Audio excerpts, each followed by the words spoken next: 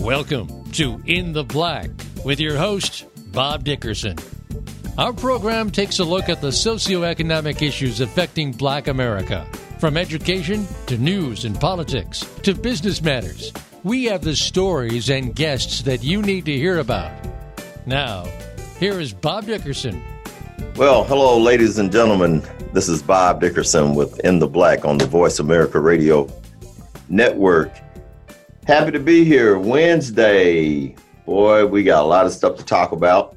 There are a lot of things happening. I mean, you better believe that there are a lot of things that are happening out here in this country, out here in this world. I mean, it is crunch time. It's about to be election time in America. We are less than a week away from going to the polls and casting our votes. And I certainly know that many of you, millions, I think last check, 50, 60, I record this early, so I'm not quite sure what the number is going to be when you hear it on Wednesday night or whenever you listen to it. But a lot of folks have decided that they want to go out and vote early. I think that's a good thing. I think it shows that there is interest in our system.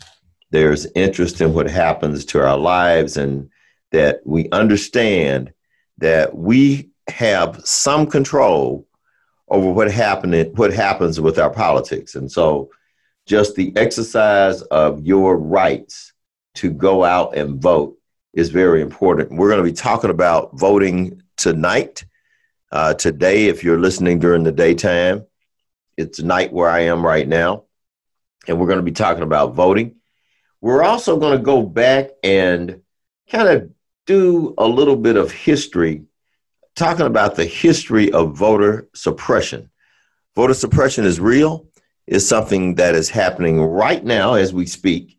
And so I just thought I'd share some information about the history of voter suppression when we get on into our conversation tonight. But first, I do want to say roll tide to the Alabama football team. Boy, it was tough losing Jalen Waddle on the first play on the kickoff. If you watched the Alabama-Tennessee game, this young man, I mean, he is dynamic. He is dangerous whenever he touches the football.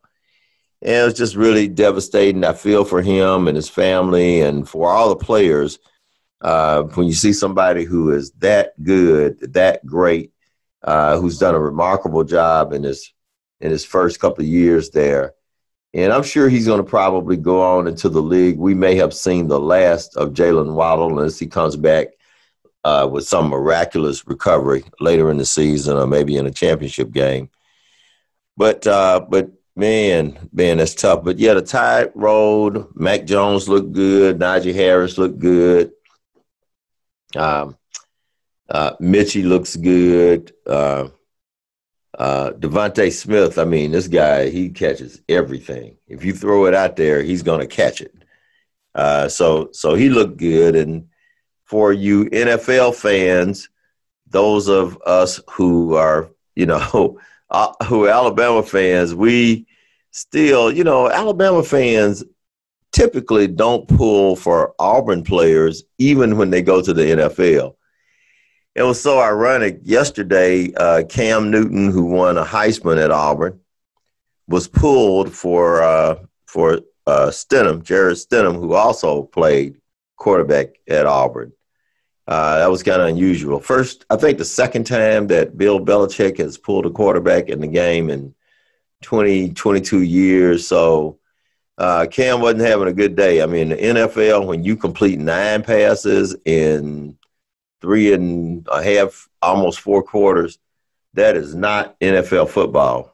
That is not any kind of football. That's not even high school football. High school teams that pass complete more than 9 passes in the run of a football game. So, but anyway, I just wanted to mention that. The Dodgers are up 3-2. Well, by the time you listen to this, the series may be over.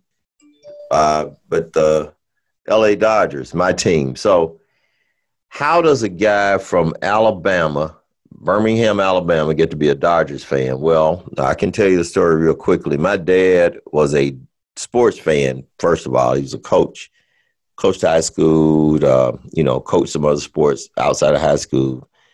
But anyway, as most black people who were around when the major leagues got integrated in 1947, and he was around then, he's a little younger, or was a little younger than Jackie Robinson, but Jackie Robinson became the first African-American to play in the majors, first African-American signed by a major league franchise, the then Brooklyn Dodgers, signed by Branch Rickey.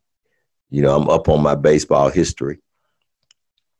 And so naturally, black folks gravitated to the Dodgers, the Brooklyn Dodgers, the Bums. And so my dad was a Dodger fan. And, you know, in my house, typically you ended up pulling for the team that your folks pulled for, that your dad pulled for, if your dad was a sports fan. Now, I got that about 66%, 2/3 right, because I was a Dodger fan. My dad was a Dodger fan. I'm still a Dodger fan.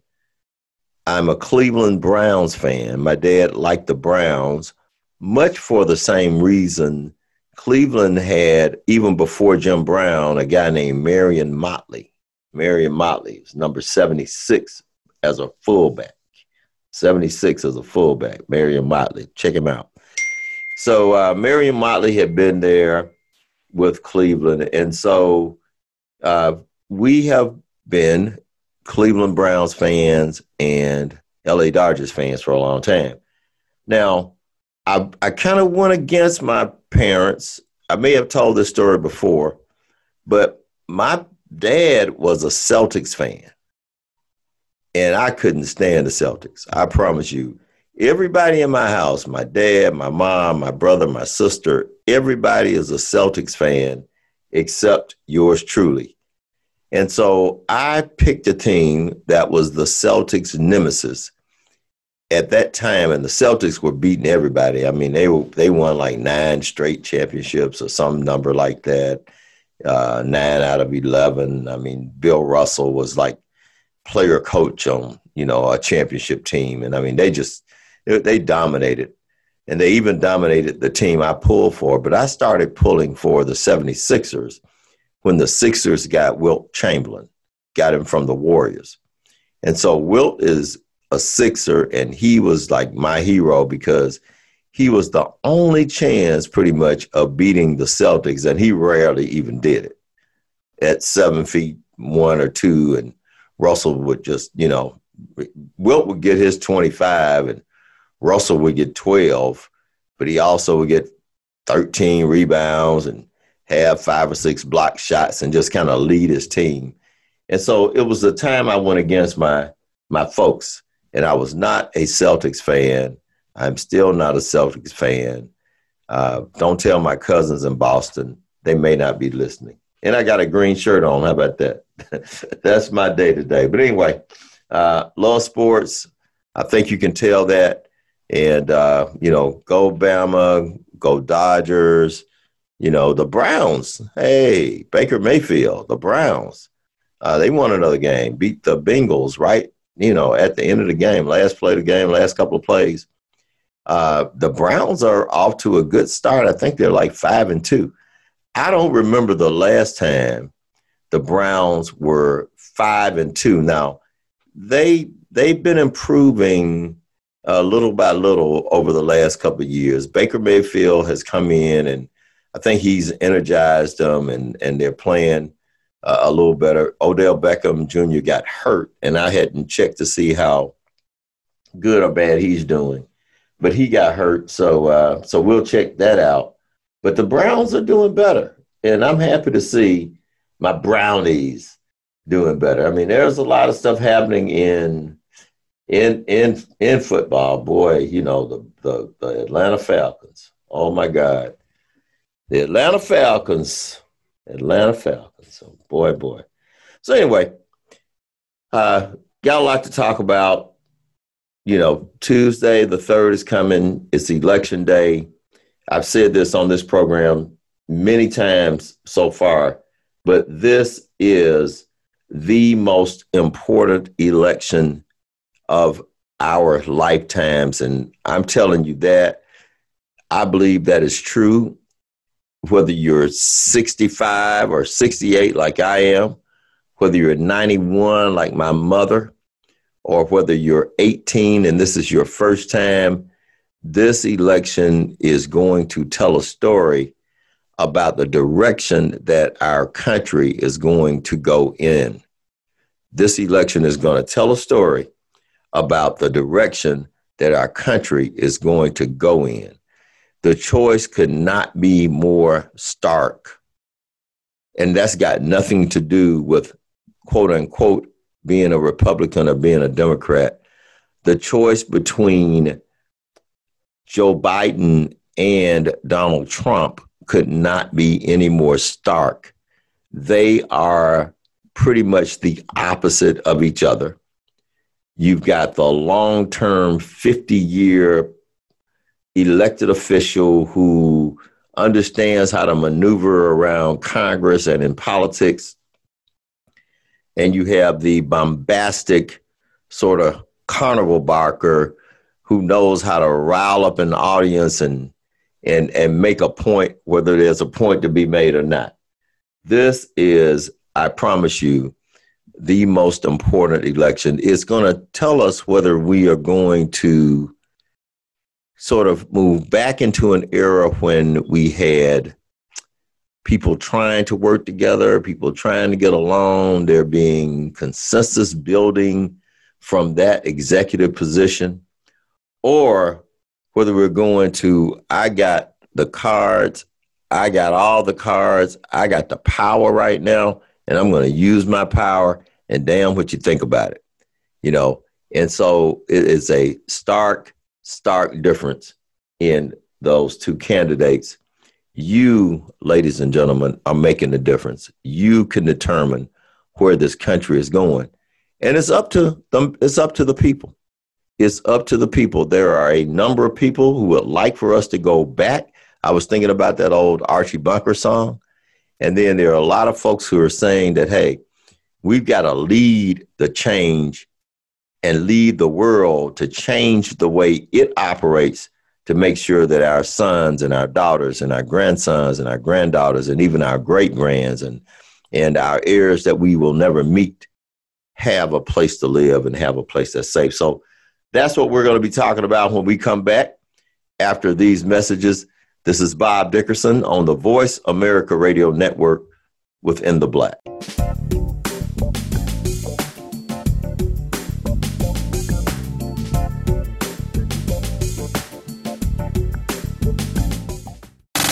Have you friended us on Facebook yet? Why not? Just go to facebook.com/Voice America or search for the keywords Voice America. Once you are part of our Facebook network, you'll receive daily messages about what's happening with our shows, this week's featured guests, and new happenings at the Voice America Talk Radio Network. And you can add your voice to the always active discussions on our timeline. Just go to facebook.com/Voice America or search for Voice America. Small businesses are in trouble, and it didn't just start with COVID-19. From the recession several years ago to the revolution of e-commerce giants more recently, small businesses are getting hit hard and need to come back. Tune in to Business Buzz and Business Watch. It's 2 shows in one, hosted by Frank Hellring. We'll help your small business bounce back with best practices, guest experts, and resources that you can use to strengthen your small business. Listen Wednesdays at 10 a.m. Pacific and 1 p.m. Eastern on Voice America Business. We're with you wherever Alexa and Google are. At home, in the car, on your smart TV, and your connected devices. Hey, Alexa. Hey, Google. Play my favorite Voice America podcast on TuneIn. It's just that easy. But make sure you actually mention the name of the podcast show to make it work.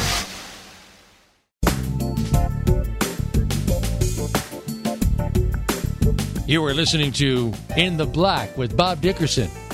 If you have a question or a comment about the program, please send an email to Robert B. Dickerson Jr. at gmail.com.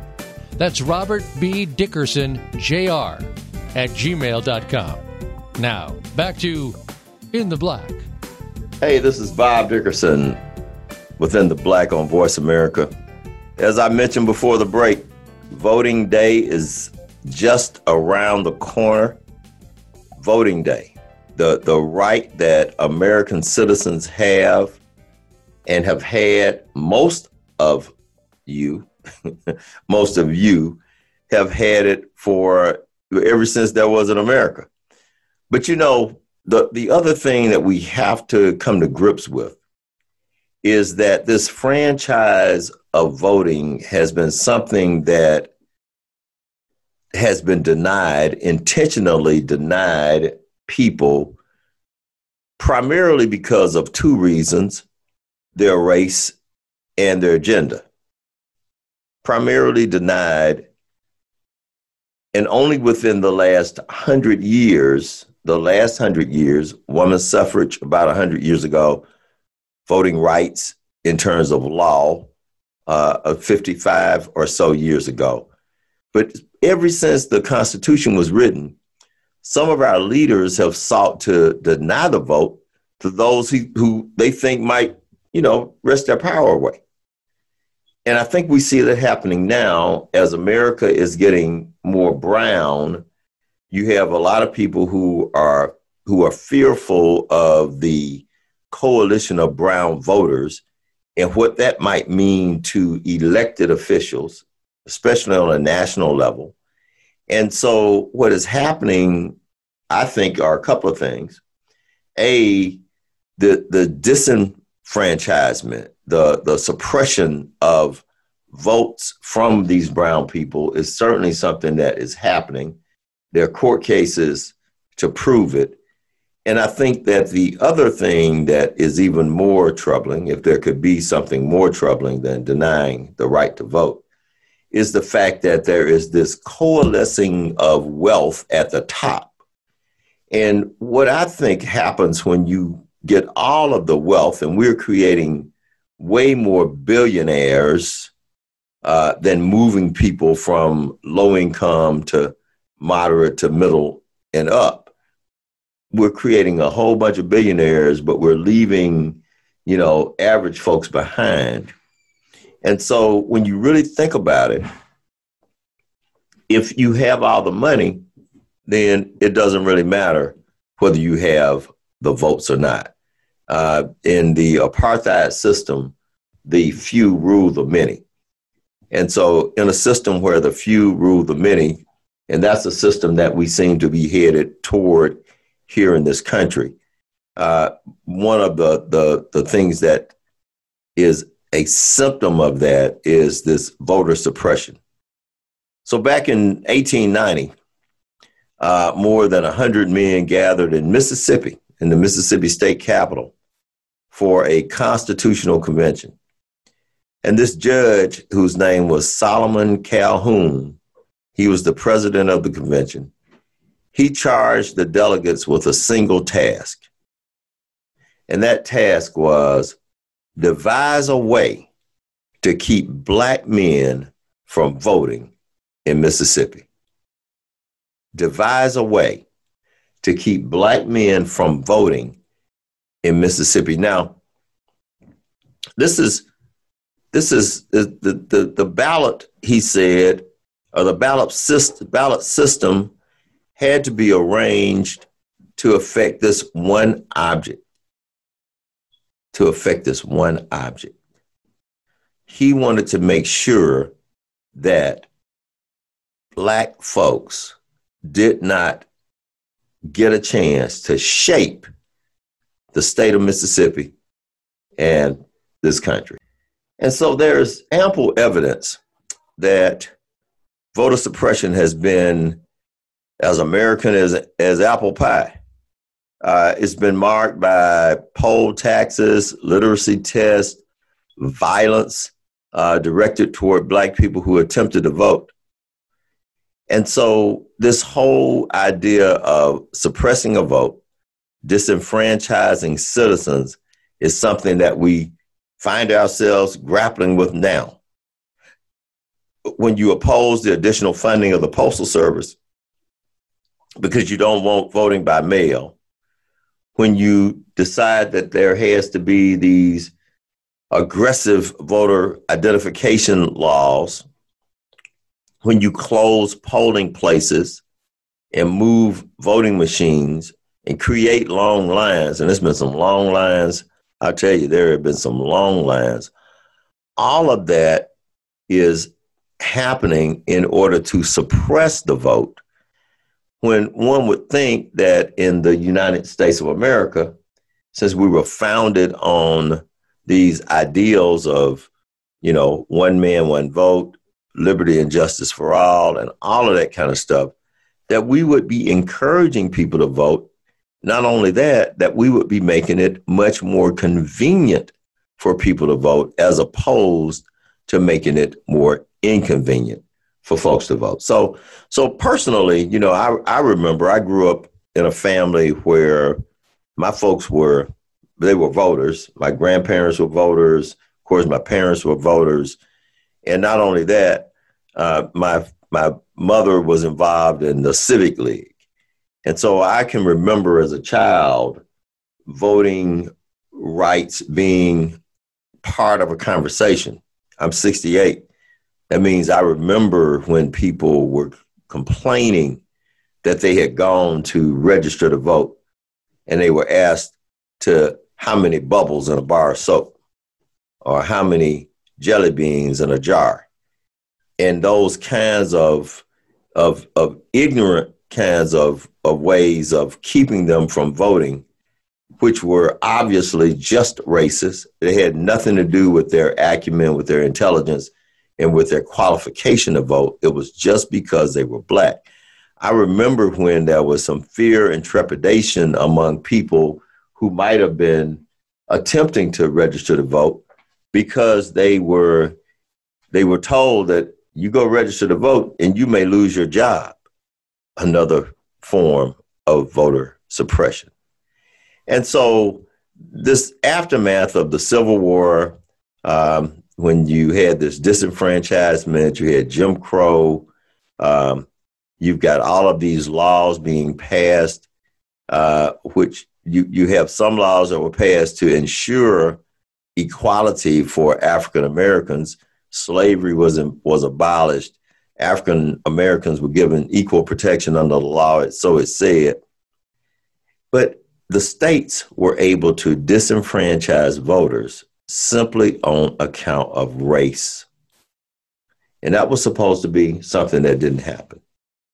And so, to be honest with you, when you really think about it, it was not until 1997, that Tennessee formally ratified voting rights. I mean, seriously, 1997, when Tennessee finally ratified voting rights. And so this fight for voting rights is something that we must continue. It's something that has not gone anywhere. Even though the poll taxes were discouraged, the poll taxes actually was a discouragement for people who couldn't pay them. The literacy test just kind of told Black folks that, your ability to vote was just at the discretion of some person who happened to be the clerk or happened to be the administrator of the test. We know that the folks that were forced to take these tests and who were denied the vote because they may not have been able to read or write, they had just come out of slavery, were Black. And guess what? So the white folks who couldn't pass the literacy test, and there were many of them, you ever heard this thing, the grandfather clause? That's where it came from. They had a grandfather clause, and it said that if your grandfather voted in 1867, then, the right to vote was bestowed upon you. Now, that was ruled unconstitutional in 1915. Poll taxes, though, weren't abolished until 1964, well into my lifetime and until my watching those Civic League meetings and hearing my mother and my parents and others talk about their desire to vote and talk about the need to vote. And so since they talked about it, I want to encourage all of us to make sure that we use that we go out and we don't allow what people fought and bled and some actually died for. And that is not just cliche. In Alabama, there are people who died.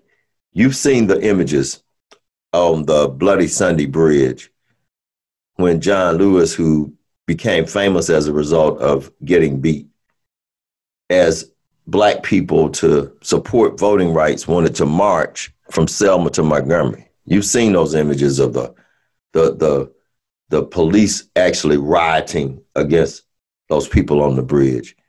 There was a woman, Viola Liusa, who was killed. She was a white woman. She was killed that night, killed one of those nights, as we were trying to get the right to vote. Medgar Evers was killed because of us trying to get the right to vote. And so the right to vote is a privilege. The right to vote is sacred. And let no one tell you that there is not a history of voter disenfranchisement and of voter suppression in these United States of America. Hey, I'll be back with more after these messages. This is Bob Dickerson with In the Black.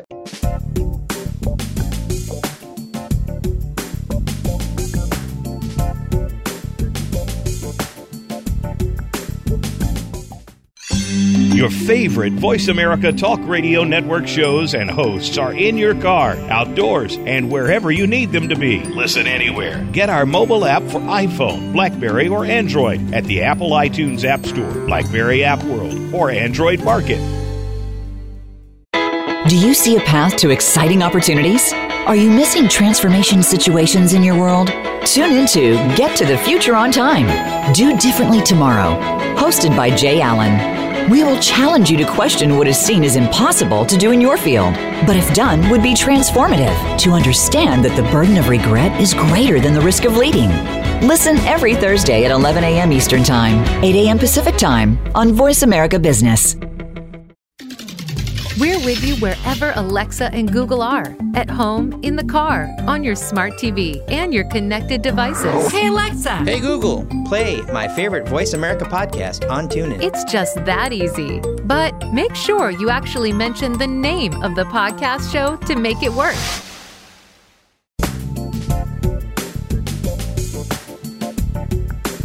You are listening to In the Black with Bob Dickerson.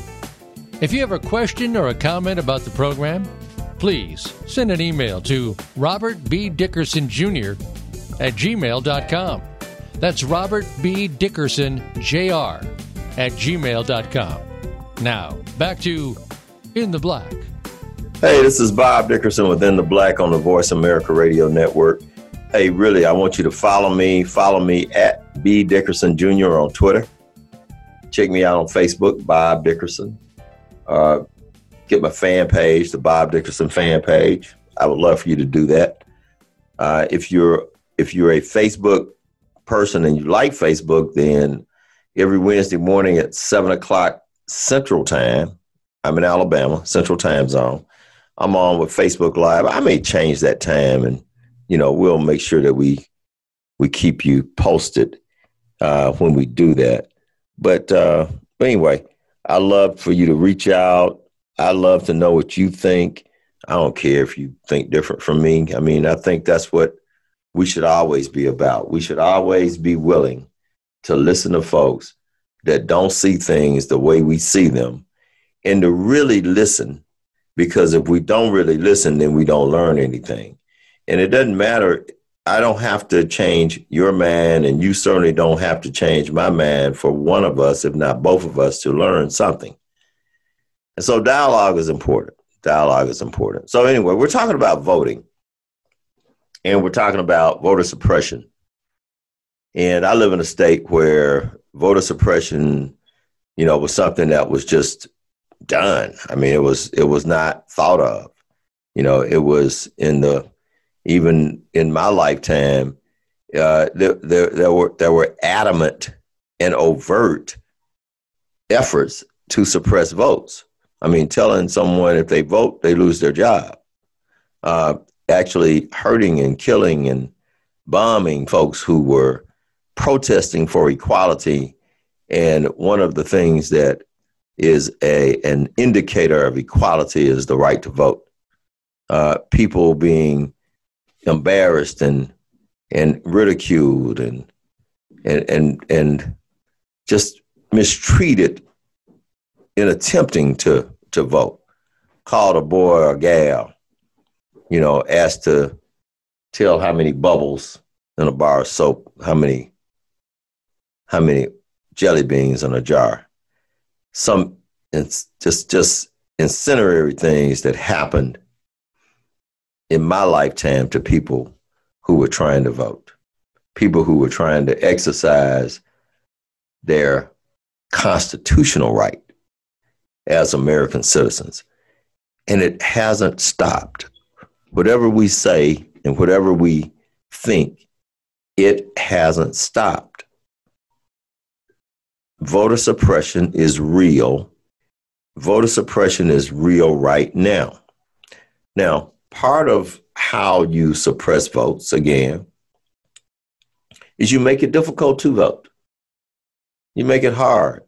You tell folks they got to have certain kind of ID, and we already make it hard enough. And I'm so glad that so many people are voting early. We make it hard enough by having it for 12 hours in one day on a Tuesday. So that means if you don't have the kind of job or boss that will let you off to stand in a line for maybe an hour or two, and who knows, maybe longer, then maybe you don't get to vote. If your car happened to break down on Monday night and you didn't have transportation, then you don't vote, or you're discouraged because, something did go wrong in your life. And this Tuesday just happened not to be a good day, then you don't go vote. I've always thought that it made more sense to vote over a weekend. And when I say over a weekend, I mean the entire weekend. We can do that in America. We should. We ought to want all of our voices to be heard. And we ought to be making it more convenient as opposed to making it less convenient. Fewer polling places makes it less convenient. A one-day vote makes it less convenient. Everybody doesn't have a driver's license. So when you have that kind of ID requirement, it makes it less convenient. And since we don't vote every month, then some people really don't have a need for that kind of identification until it's voting time. So we made it less convenient. I don't think it's an accident. I think the folks in power have decided that if we can make it less convenient for brown people, for black people, for people who may not vote the way you would have folks vote, back in the politicians that you like, back in the party that you like, that it's better that these folks not vote. I honestly believe that as America gets browner and browner, that the right to vote, the franchise of voting, is going to be harder and harder for those brown people. You don't see these things happening to people who are not brown. Houston, Texas, big city, third largest city in the country. You want to give one place, and Houston is huge if you've been to Houston. It would take you an hour one way to get across Houston, if not hour and a half, could be longer. You make it hard to vote because you want to disenfranchise people. You make it hard to vote because we're trying to create a system where we aren't, some folks are, where the few will continue to rule the many, where majority won't matter because all the resources will have been sucked up to the top. And so now it won't matter who you elect because they won't have any power. You know, I've told friends, and we can have an argument about this, but politics does not own money. Money owns politics. Politics doesn't own money.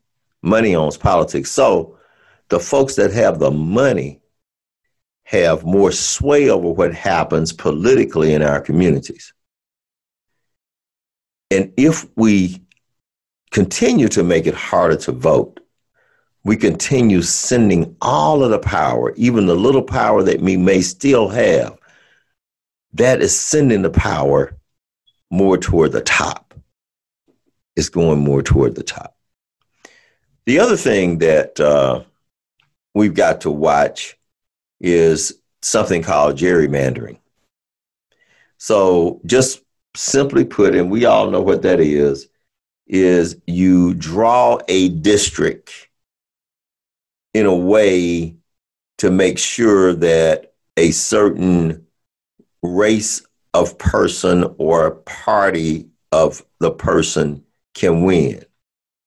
So you make sure that you draw the Republican folks in a district, and you make these lines sort of arbitrary. So I can get this community and get that neighborhood and put it over here with that neighborhood, and I go way over here and I get somebody else. That gerrymandering has been something that has gone on for years and years, but we're on to it. We're on to it. You want to make sure that you keep your folks in power. And keeping your folks in power is what allows you to have a Supreme Court debate that only takes a couple of days and you give somebody a lifetime appointment without much conversation about it. It's when you have folks who will sit there and know that there is a virus, a deadly virus, that's being spread by people in power, folks in office, and not say anything about it. It's when you can spin a topic and send your people home and, be unethical, as we have unethical leaders in our country and not say anything about it. When you gerrymander and you fix it where certain people win, then what you're doing is making sure that when you made sure that election outcome came out one way, then you make sure that the things that are legislated come out a certain way.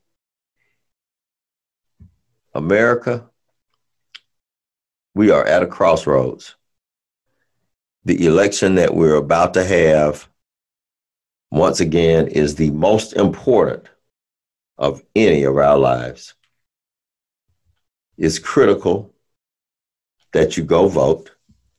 If you've listened to me on this radio program or on any other of the mediums that I use to communicate with folks, I think you know where I stand. I am deeply concerned, worried, nervous about this outcome. I'm not only nervous about the outcome of the vote, I'm nervous about the outcome of the likely transition. I'm nervous about what people are going to do. I'm nervous about the threats that a lot of folks are making, that put our lives in danger and our safety in danger. I'm concerned about the politics, this racist, partisan, mean-spirited, divisive rancor that we have going on in our country. But there are very few things that we can do about it. The one thing that I plan on doing, and I am so happy that millions of others have already done it. I pray that millions of you who haven't, make sure you do. Go out on November 3rd. Vote. Vote like your life depends on it, because it actually does. Hey, this is Bob Dickerson. I'll be back right after these messages.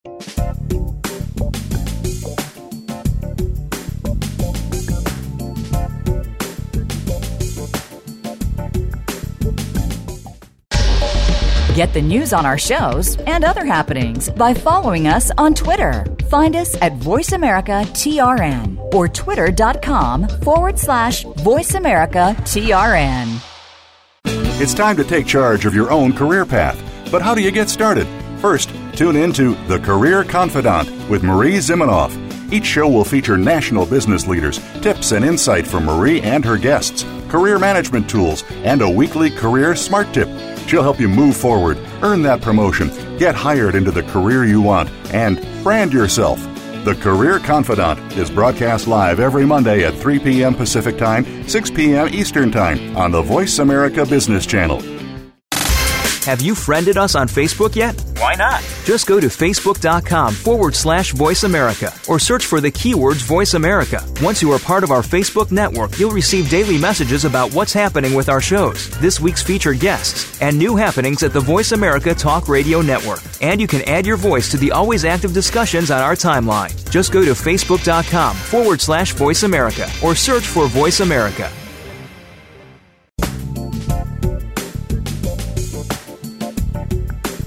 You are listening to In the Black with Bob Dickerson. If you have a question or a comment about the program, please send an email to Robert B. Dickerson Jr. at gmail.com. That's Robert B. Dickerson Jr. at gmail.com. Now, back to In the Black. Hey, this is Bob Dickerson on Voice America In the Black. Hey, glad you're out there. Thanks for listening. Thanks for communicate with me. Boy, I'd love to hear from you. So you can tweet me at B Dickerson Jr. at B Dickerson Jr. Hit me up on Facebook, Bob Dickerson. Check out my website. It's bobdickerson.com. So get with me. I love to talk to you. So anyway, coronavirus, we are not turning the corner, y'all. I'm from Alabama, so I can say y'all. So let me say it again. We are not turning the corner, y'all. We're falling in a ditch, y'all. And now the vice president's chief of staff and 5 or 6 folks on his staff have the COVID-19 coronavirus. And now he has been heading up the coronavirus task force. The task force had 2 or 3 different things that it suggested strongly that we should do if we contacted the virus. Now, if your chief of staff and several people around you, and these are people who are traveling with you on airplanes, an airplane is like a petri dish. It's like, we're all in here together. We're breathing the same air and stuff, y'all. So that means, and so the task force says that if you have contacted someone who is known to have the disease, not just thought to have it, known to have it, they've been tested. Now they got it. And they got it. They don't just feel bad. They don't think they got it. They didn't have a negative test. They got it, and you've been around them. You are supposed to quarantine for 14 days.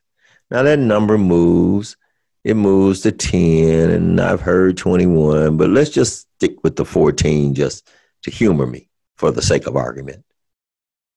So that means that Mike Pence should probably be quarantined to somewhere around November 10th or so, based on when he learned that he had been in contact with someone who has COVID-19 coronavirus. But what's he doing? Well, he's not quarantining.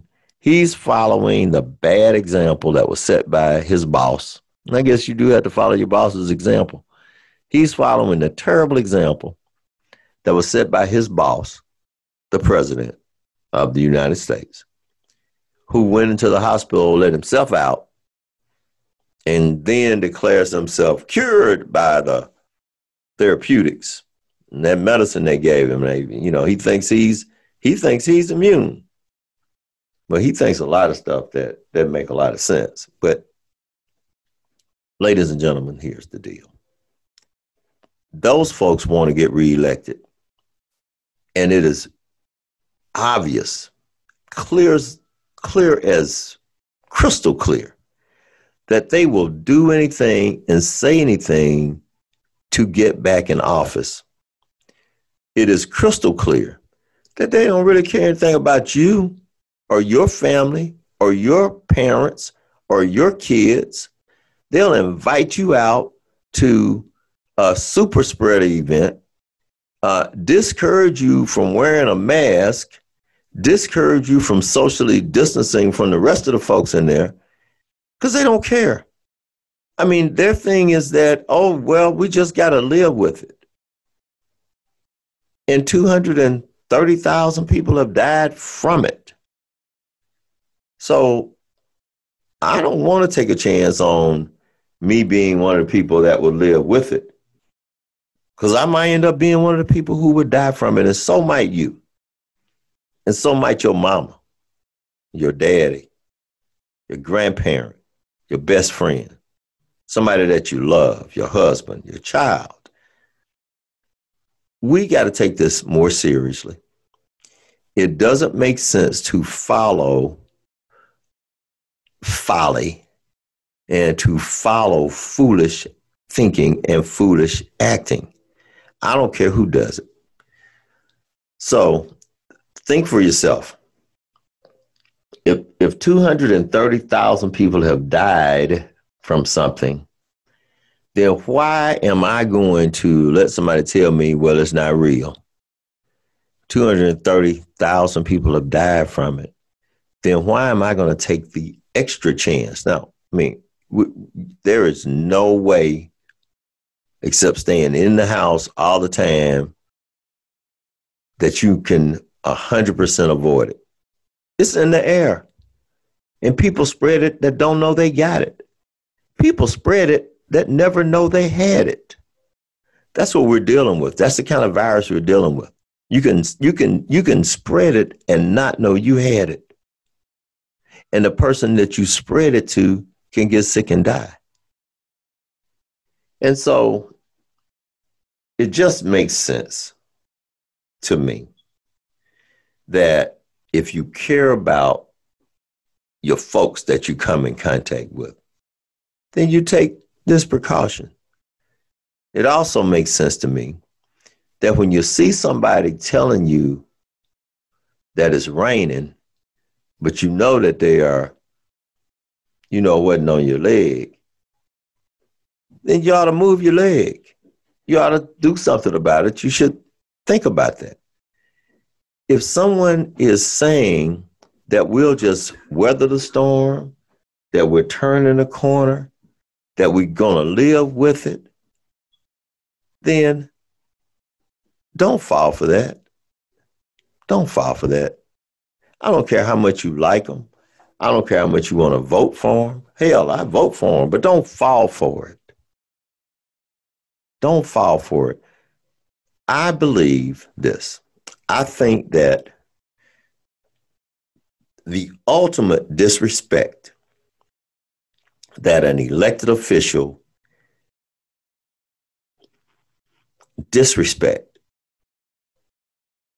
the ultimate disrespect that an elected official can pay to their supporters is to lie to them. to blatantly lie in a way that puts them and their family at risk. And I can honestly say that that is exactly what the President of the United States, the Vice President of the United States, a lot of people in the cabinet, in the administration, and several people in the Congress of the United States. That is exactly what they're doing. They are putting you, your family, your children in danger. And they're doing it hoping that they can get reelected. If you reelect folks that will put you in that kind of danger, there is no telling what else they might do. There is no telling what else they might do. They are lying to you because they think you're stupid. Prove them wrong. Hey, this is Bob Dickerson with In the Black.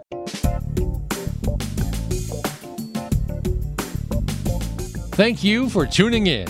Please join host Bob Dickerson for another edition of In the Black next Wednesday at 4 p.m. Pacific Time and 7 p.m. Eastern Time on the Voice America Business Channel.